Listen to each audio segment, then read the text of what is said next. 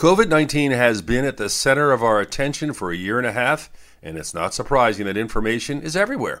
Unfortunately, because of the thirst for information, there are those who seize on opportunities to provide incorrect information or miracle treatments to make money.